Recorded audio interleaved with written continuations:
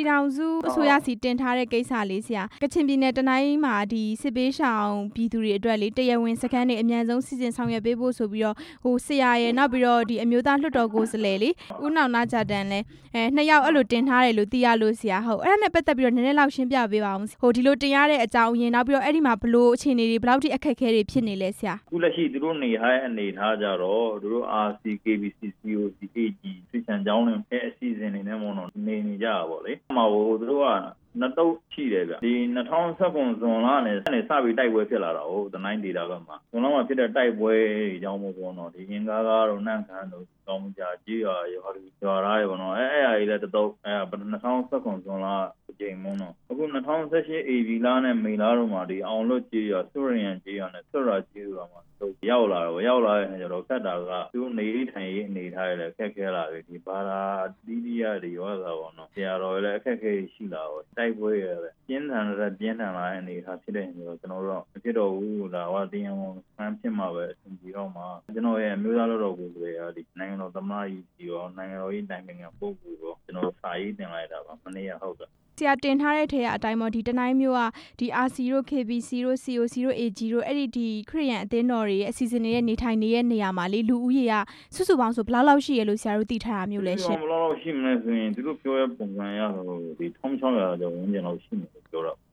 2018ဒီ April May မှာထပ်တိုးလာတဲ့လူဦးရေပါအပါအဝင်ပေါ့နော်အပါအဝင်ပေါ့ဟုတ်ကဲ့နေထားတော့သူတို့အရင်ဆုံးဒီခရစ်ယာန်ဆရာတော်ဒီခရစ်ယာန်ကျောင်းတွေကလည်းသူတို့အသီးသီးရဲဘက်အလူခန္ဓာ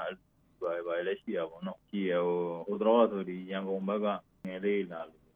မျိုးလေးအဲ့ဟာနဲ့ပဲသူတို့သွားနေရပါအဲ့ညတို့တော်ညာလည်းသူတို့အဓိကအခက်ဆောင်းနေတဲ့ရေရှည်ဆိုရင်ဒီလောက်လူကြီးအများကြီးဆိုတော့မလွယ်ဘူးပေါ့နော်ဒါပြီးလို့ရှိရင်သူတို့ရဲ့ကလေးပေါ့ကလေးရဲ့ပညာရေးကလည်းရှိသေးတယ်ပေါ့ဒါပြီးသူတို့ဒီ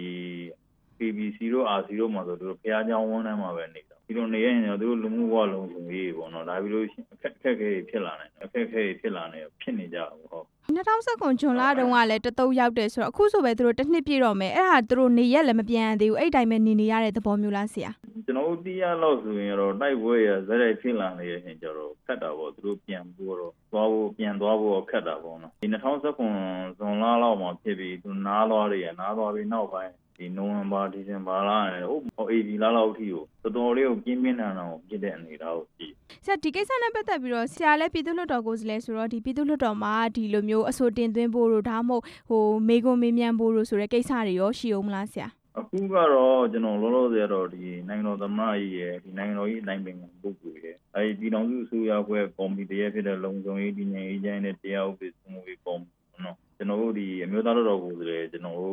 ပြည်သူ့လွှတ်တော်ကိုယ်စားလှယ်ဖြစ်တဲ့ကျွန်တော်ရေပေါ့နော်မိမိရဲ့မဲဆန္ဒနယ်မှာဖြစ်နေတဲ့အခြေအနေကိုနဲ့ပတ်သက်ပြီးစာတင်ထားရဆိုရင်တစုံတရာတော့ထူးခြားမှုရှိလာမလို့ထင်တာပေါ့နော်ဘယ်လိုအကျိုးတရားမှုရှိမှာဆိုတစ်ချက်စောင့်ကြည့်ရအောင်ပါဟုတ်ဒီလိုတိကျအစီအကံလာတဲ့သဘောလိုရေးလိုက်တဲ့ဆိုတော့ပိုပြီးတိကျရောက်မြန်ဆန်ဖြစ်နိုင်တော့ပေါ့အခုကမိုးရာတွေလည်းရောက်လာတော့မှဆိုတော့အလင်းမြန်လိုတာပေါ့လေဟုတ်ကဲရှင်ဟုတ်ကျေးဇူးပါနော်ဆရာနော်ခုလိုချိန်ပေးဖြေကြပေးရရှင်